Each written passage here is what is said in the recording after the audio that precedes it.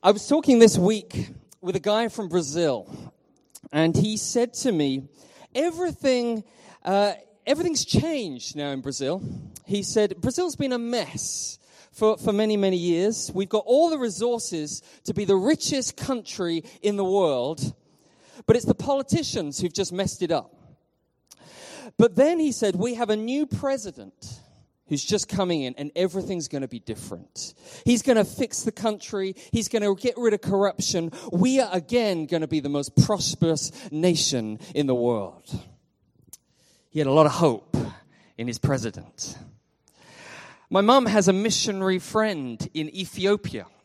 And I don't know if you've actually followed the news of what has happened in Ethiopia. Probably most of you haven't. But actually, this year, in a country which has been devastated by war, impoverished, fighting with its neighbor Eritrea for over 20 years, this year they elected a practicing Christian president. And in 6 months, he has ended the war. He has brought peace to the country. He's released prisoners. He's ended state censorship. And everywhere, hope is rising. The whole culture of the nation is changing. And people are saying it's miraculous, extraordinary what's happening. But at the same time, many in the military are furious that their power is being undermined. And nobody really knows exactly how long all of this is going to last there. But whether we're thinking about Brexit, American politics, Hong Kong politics, wherever it is, we're all looking for a leader who's going to come and is going to fix the issues, bring security, end kind of problems with immigration and healthcare and economy. We're all looking for a Messiah who's going to bring in the freedom we're looking for. That's what we all want. And maybe even in your company, you want a boss who's going to bring about peace and harmony and prosperity for your company. And you see, throughout the whole of the Old Testament, all the way through to the New Testament that we're looking at today, the hope for the Jewish people was also that a leader would come who would end the divisions, end the violence, end the discrimination, the hatred, and bring prosperity again. And the Gospel of Matthew has been showing us that Messiah everyone had been looking for has come. And he's been saying that from right back in the beginning, when God had a plan for Abraham to bless every nation through him, through one of his descendants, the whole world, from his family, then the nation of Israel had grown out. And from them, God had raised up a king from a tiny backwater place called Bethlehem, a king whose name was David, who was the greatest king of Israel. He defeated his enemies. He brought peace. He brought prosperity and security. And then he went and messed it all up with adultery, with murder, with terrible fatherhood. But God gave him a promise. And he gave him a promise that there would be another king who would come in his family line. Another David would come who wouldn't mess things up, who wouldn't have just a temporary reign and then die, but one who would reign forever. That's the promise that we've been looking at so far in the Gospel of Matthew. And Matthew is telling us the leader has come, the king has arrived in Jesus, born in the same town as David, in a supernatural way through a virgin. And the question for each one of us now is, how will we respond to him? Whether you're Christian or not a Christian, how will you respond to him today? Because if I say there's a new president in Ethiopia or a new president in Brazil, you may be interested in politics, but I don't think you're saying, I need to respond with deep change in my life because you told me that, Chris. Is anyone kind of feeling convicted about that? I don't think so. Because unless you're from that country, he's not your president. But if there is a God who created the universe, who created you and me and gave you breath right this very morning, the reason that you are breathing is because he has allowed you to breathe, who has marked on his calendar your birthday and your death day, If that God who created everything has said, I have sent my king to come, I have come to reign and rule, then you and I have to respond to that because he is your president. He is your ruler. And either we will respond in submitting to him in worship, or we will respond with rejecting his rule. But none of us can stand here and say, oh, well, that's nice for you, but it's not for me. Because he has a claim on our lives. And so Matthew is trying to say to us, this is not just some kind of made-up story. Because he starts his passage here telling us that all of these things about Jesus happened in the time of Herod the king. He's talking about real history. We know Herod died in 4 BC. So Jesus was born somewhere between 7 BC and 4 BC. They got the calendar wrong when they actually made the dates. So he's actually around then. And so what he's going to show us in this passage is 3 different responses to the arrival of God's King, Jesus. And so we're going to look at the wise men, we're going to look at Herod, and we're going to look at the religious leaders. Okay? Are you ready? Okay, good. Kevin is. So, wise men seek him. Okay, if you've got the passage in front of you, we'll just kind of go through a little bit of this. It said, behold, wise men came from the east, came to Jerusalem. And so this is a little while after Jesus has been born, maybe a year or so, because they've now moved into a house. And it says literally magi from the east. That's what the word wise men mean, and that's where we get the word magician from. And they come to the political capital, Jerusalem. And we don't know a lot about them, but we do know that Magi were an elite class of influential astrologers, priests in probably what's called Persia, or what is now called modern-day Iran. And so they're foreigners. They are pagans. They don't worship Israel's God. And we know there are 3 gifts that they bring, but they almost certainly are not just 3 wise men, because they probably have brought with them their servants, their wives, their children. There's probably a whole crew of them turn up. So if you see on your Christmas cards just 3 of them, just kind of draw in a few extra people, because that's probably what it was like. But the thing was, Jews didn't hang out with Magi. I don't know if you know, but actually there's a writings called the Talmud, which are a collection of Jewish writings. And in them, it says, he who learns a single thing from a Magian is worthy of death. They weren't on great terms, the Jews and the Magi. I mean, just imagine a group of fundamentalist Muslims coming into church this morning saying, hey, we've come all the way from Pakistan because we had a dream about Jesus. Now, that kind of thing is happening in the Middle East right now. But that's the kind of thing that they're talking about here. Everyone's going, wow, what's going on? And these foreigners are consumed with one question. Where is he? They've walked or ridden for over 1,000 miles. Months they've been on the road with one question consuming them. Where is he? Where is he who has been born King of the Jews? We've got to find him. You know, in Hong Kong, many people are seeking things. Democracy, where is it? Greater housing supply, where is it? A loving relationship, where is it? Tips to get rich, where can I get them from? But these wise men, they had power, they had money, they had status, but the question they're asking themselves, none of those things mattered. They're saying, where is he? The one who has been born the King of the Jews. And they've been looking on their horoscopes, looking at the stars, just as they did every day, and they'd seen something extraordinary in the sky, something that astrology didn't normally happen like this. Something that had propelled them to leave their homes. Because they're on a quest into the unknown to discover this king. And you know, they may have known about a prophecy from another pagan astrologer in the Old Testament called Balaam. who in Numbers 24 says, a star shall come out of Jacob, and a scepter shall rise out of Israel. And they're going, we need to find him.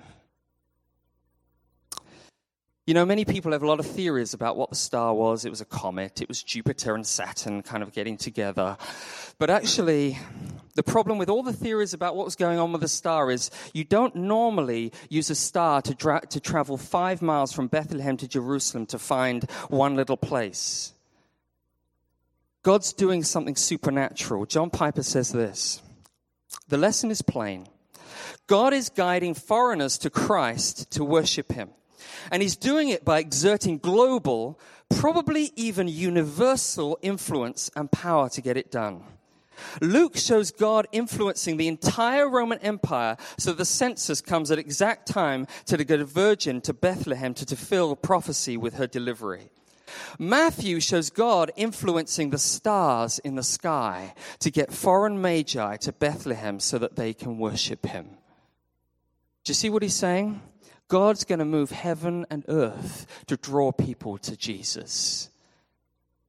And the question for you and I is, how far away from Jesus are you this morning? Whether you're a believer or a Buddhist or an atheist, how much are you hungry and seeking the answers to where meaning, purpose, hope, salvation, a Messiah are found?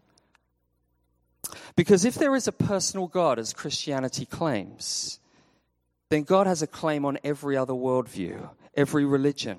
You can't say Christianity is a Western religion because God is a global God, not a Western God. And God says he's calling people from the East and he's calling people from the West, all to come united, breaking down the divisions between the nations, united in worshiping his King. And some people say, well, all religions are the same anyway. But God, if that was true, God would not go to such lengths to draw pagans out of their nation to come all the way to worship his King. Because God knows religion is not enough to save you. Religion is not enough to save you. And Matthew is referencing here a passage in the book of Isaiah, 700 years before, which says, behold, darkness covers the earth, thick darkness the peoples, but the Lord will rise upon you. His glory will be seen upon you, and nations shall come to your light, and kings to the brightness of your rising. You see, as we heard earlier, all of us are in darkness because of our sin, and we need light. And you've got to say, where's your light coming from this Christmas? You know, I spoke to an elderly lady, local lady, just earlier in this week, and she said, I went to a Christian school, but my parents were Buddhist. And so kind of I became a Buddhist. But she said, since then, I've always been troubled by the question of what happens after I die. And I get scared about it. So what I try and do is I just avoid thinking about it. I just avoid thinking about it. That's like the emperor's new clothes, right? Where you just want to avoid saying, I'm not really naked. But actually, she needs to see the light so she can face the reality of the darkness of death with a hope which is greater than what she has, because she needs God's King. She needs to see that Jesus, who has died our death and has risen from death and has overcome it, that those who trust in him need never fear death, because he is the light. And he's trying to draw you wherever you've come from, whether you're Buddhist, atheist, I'm not sure what I amist, wherever you are. He's trying to draw you to himself because he wants to bring you light in his life. Are we seeking him? Are we seeking him? Wise men seek him. Secondly, usurpers reject him, or tyrants reject him. Herod the Great. You know, he was called great for many reasons, but the Romans called him the King of the Jews. I don't know if you know that. He was a man who was always looking to prove himself. We know from like non-biblical sources, it's great. You find out about this guy, he's amazing. Josephus tells us he was never fully accepted by the Jews as their leader because his mother was an Arab, his father was an Edomite, which is kind of like a half-Jew, a descendant of Esau. And so but he was a smart guy. He was brilliant in military tactics.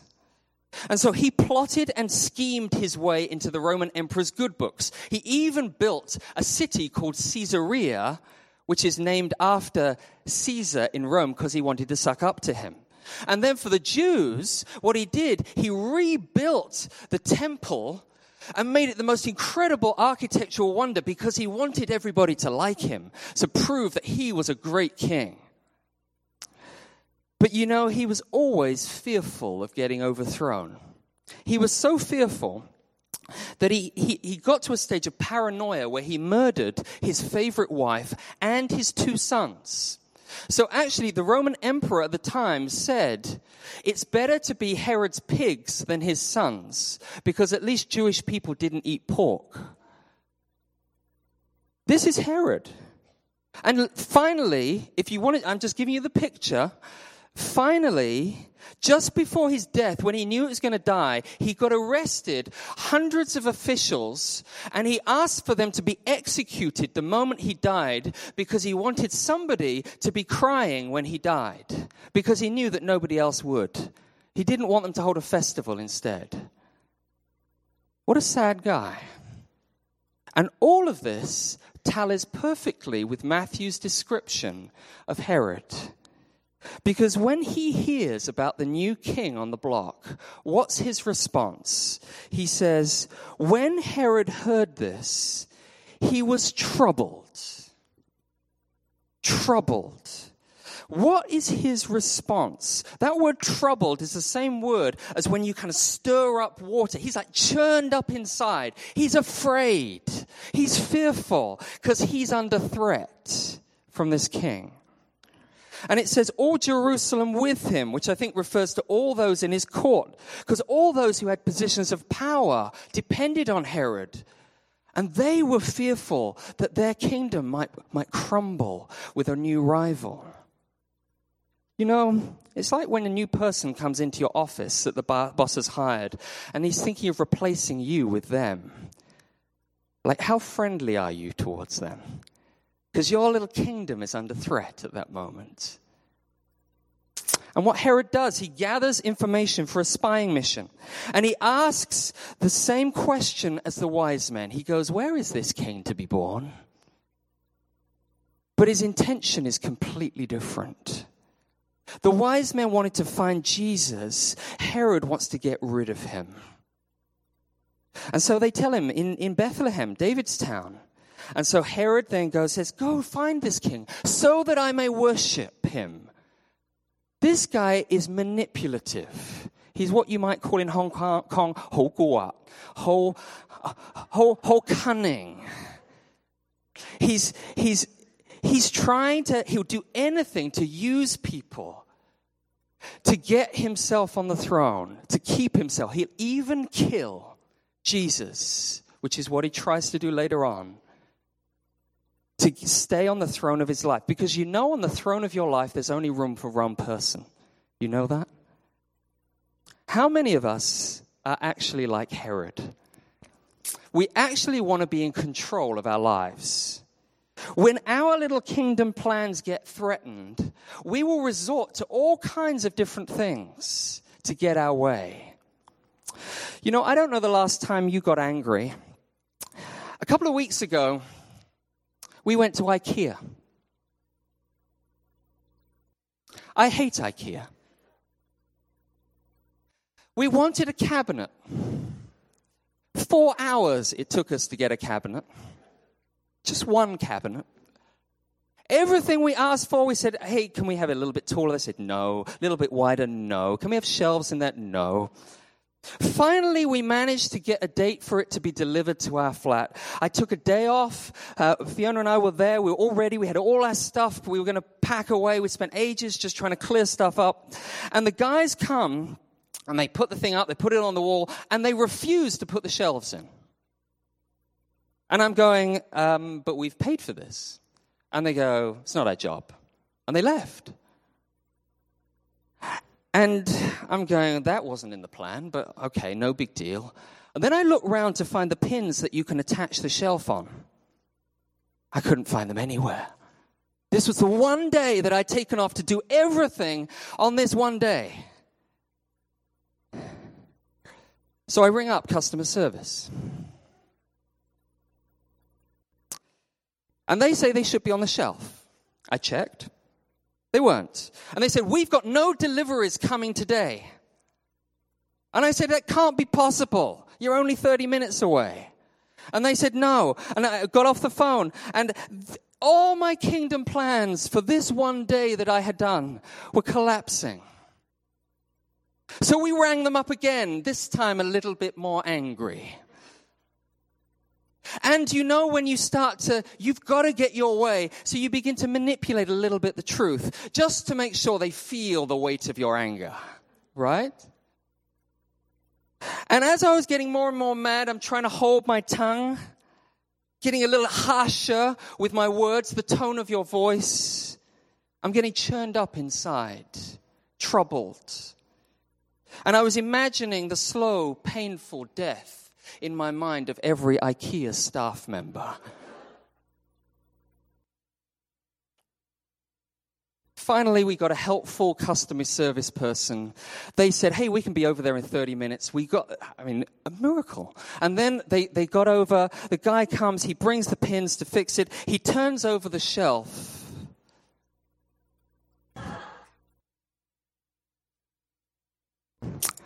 And there were the pins. I looked at Fiona looked at me, and we went, oh. Why do I say that? I'm not normally an angry kind of person. But I can be a tyrant when my plans are not going my way. Anyone like me? 3 people. You see, I'm pleasant and lovely when you're doing exactly what I want. But when you start breaking the rules of my kingdom, or whether it's your spouse, whether it's your colleagues, whether it's your parents, whoever it is, you know, we can end up twisting things, manipulating things, getting angry, getting churned up inside because things are not going my way. Because why? I can be a little Hitler or a little Pol Pot when I'm not in control. You see, that's because you and I are like Herod. Sometimes we respond with silence. Sometimes it's our body language. But inside, we're angry. Because I don't want in that moment for Jesus to be my king. I want to be king. I want to be on the throne of my life. And maybe some of you are saying, hey, I'm not like that. But you overwork. You can't say no to others. Or to prove to everyone else that you're a nice, successful person who should stay on the throne of my life. But God is not into power-sharing agreements. Do you know that? He wants to dethrone you from your throne because he's brought in another king who is far better than you and me as a king. And we will always bow to someone or something. And if it's not Jesus, then you'll always have a tyrant on the throne of your life who will actually end up hurting other people around. Wise men seek Jesus. Tyrants reject Jesus. Thirdly, religious leaders. He says, assembling all the chief priests, this is verse 4, and scribes of the people, Herod inquired of them where the Christ was to be born. You see, what Herod does when he hears about the new king, he brings in all the religious people for answers. And these people, they know all about the Bible.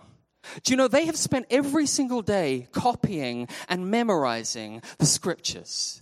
If you were to have a Bible quiz with them, you would lose every time. But the incredible thing here is, he asked them this question, Herod asked them a question, and they instantly give him the response because they know. Micah 5 verse 2, where's he going to be born? He's going to be born in Bethlehem, in David's town. Because from Bethlehem will come a ruler who will shepherd my people Israel. He's going to be a different kind of ruler. He'll be a shepherd. He's not going to be like Herod. He's going to provide. He's going to care. He's going to protect. He's going to love like other rulers didn't love. He's not a tyrant. They know the answer. Like some of us in church, we know the answer is always Jesus, right? At Christmas, we know, hey, we sing these kind of songs. We do these kind of things. We know it's all about Jesus. But the interesting thing is,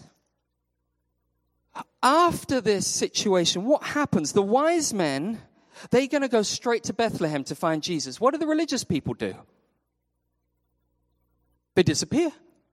We don't even know what happens to them. They're kind of probably so busy copying the Bible down that they don't have time to go and visit Jesus. And the crazy thing is, you can be religious and think you're really close to God. They're only 5 miles away from Jesus. The wise men were thousands of miles away. But who is the only one who comes to actually visit and see Jesus? It's the wise men. It's not the religious people. And you know, I think for many of us, we've grown up, some of us in Christian families. Some of us, we've done Bible studies. We've served in church. We do all these different things and we go, yeah, I know Jesus is king. That's great. But I'm actually more excited about my skiing holiday in Japan than really about Jesus. If we're honest, right?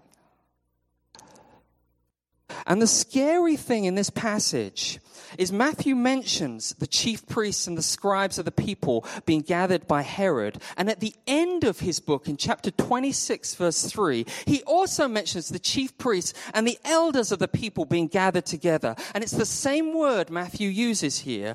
And when they're gathering together at the end of the book, do you know what they're doing? They're plotting to kill Jesus, just like Herod had done before. Because what Matthew is trying to show you is religion cannot save you. In fact, religion is dangerous. You can use religion as a place to hide from God, not to run to God. Did you know that? You know, I spoke to one guy. He grew up in a church. Family was very devoted. And he said to me, church for me has always been like a school. As long as you kept the rules, read your Bible, pray, share your faith, don't look at porn, don't say bad words, you're okay. But if you break them, then maybe you'll get kicked out. So you've got to try and work really hard to keep them all so you can stay in. That is not Christianity. The gospel says God is not interested in a tick list from you. He's interested in the worship of your heart. So let me ask you, how utterly surrendered to Jesus as King have you been in this last week? How valuable and precious is Jesus to you? How much do you love him? And the honest answer for all of us is not surrendered enough. I've not loved him enough. I've not wanted to worship him and see him as precious enough. And so your tick list is not enough. And whether you're a Christian or not, what God is looking for you today is to come to him with open hands and to say, Father, I have sinned against you. I come in confession to Jesus saying, I've tried to be on the throne of my life, but I want you to be king of my life. Change me. Forgive me. Make my heart anew. So I want to love you with all of my heart. I want to seek you like those wise men. Burn in me that hunger for you. That is a daily process of repentance, whether you have started, whether you're like the wise men and you're miles away from God, or whether you have been in church all your life. That is what God is asking you today. But here's the challenging thing. If time after time you refuse him, you go like the religious people, I'm too busy right now to pursue Jesus. I'll get serious about Jesus when Christmas is over. What happens is step by step, your heart begins to get cold as ice towards Jesus, so that eventually what he asks of you will sound like a threat to you. Forgive those people. You go, no way. Come and serve and love the people around you and your family. You go, have you known what they've done to me? And actually, as you do that, you're getting hostile to Jesus. because you don't want him to rule in your life. At the beginning of Jesus' life, Herod was plotting to kill Jesus. At the end of his life, it was the religious people. And you know, the incredible thing is this. At the end of Jesus' life, there was another ruler who, just like Herod, agreed to sacrifice Jesus because he wanted to stay in power, even though he knew that Jesus was innocent. Because that's what we all do as humans when we're on the throne. But Jesus is a different kind of leader. While everyone else was clinging on to their own power and throne, he said, I am the good shepherd, and I come to lay down my life for the sheep. He did not cling on to power. He gave up power, so he became a servant of us, for you and for me, because he's a different kind of king. He knows we don't love him enough. He knows we're often tyrants in our lives, and yet, in spite of knowing that, he came, and he came to die for you. He said, I've come to save you, to bring freedom and forgiveness for you, in spite of you. And do you know, where was Jesus crowned king? On the cross. What was the sign behind him? It said, the King of the Jews. And with a crown of thorns around his head. Because you see, God's king is different from every other king. And he's the only one, for those of us who want to be king of our lives, he's the only one who's actually worthy to be crowned king in your life. Because the only one who truly rules, not as a tyrant, but as a God of love and grace and compassion and forgiveness. He died to save you from your rule. So no matter how great you think you are, no matter how messed up you think you are, he wants to draw you to himself.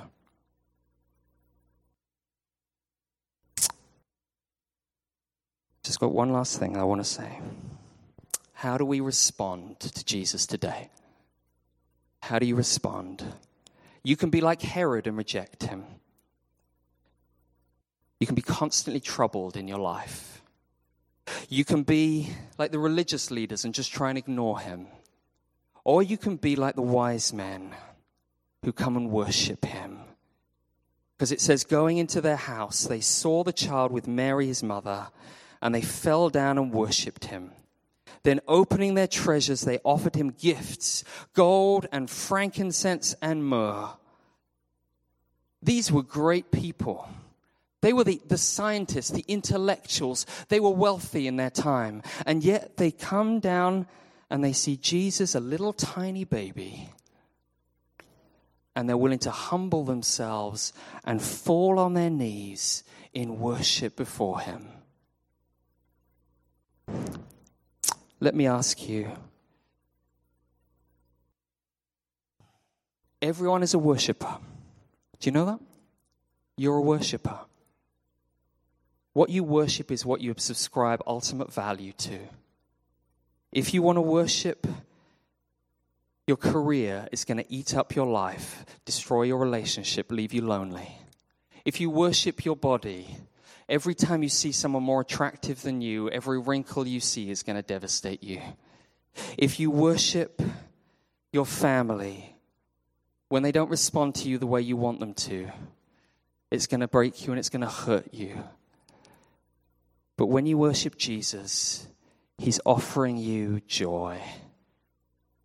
Because he says, when they saw the star, they rejoiced exceedingly, with great joy. That is a redundant sentence. He could just say they rejoiced. Period. You get the message. But what he's saying is, this Christmas, Jesus is not offering you the same happiness that I get because Liverpool are top of the league at the moment. He's not offering you the same happiness that you get when you take the turkey out of the oven and it's cooked perfectly. He's offering you an abundant, overflowing joy that is not dependent upon your performance, that is outside of your circumstances, that is only found when you get off your throne and you worship God's King, Jesus Christ, the one who's worthy of your worship and humbly bowing before him this morning.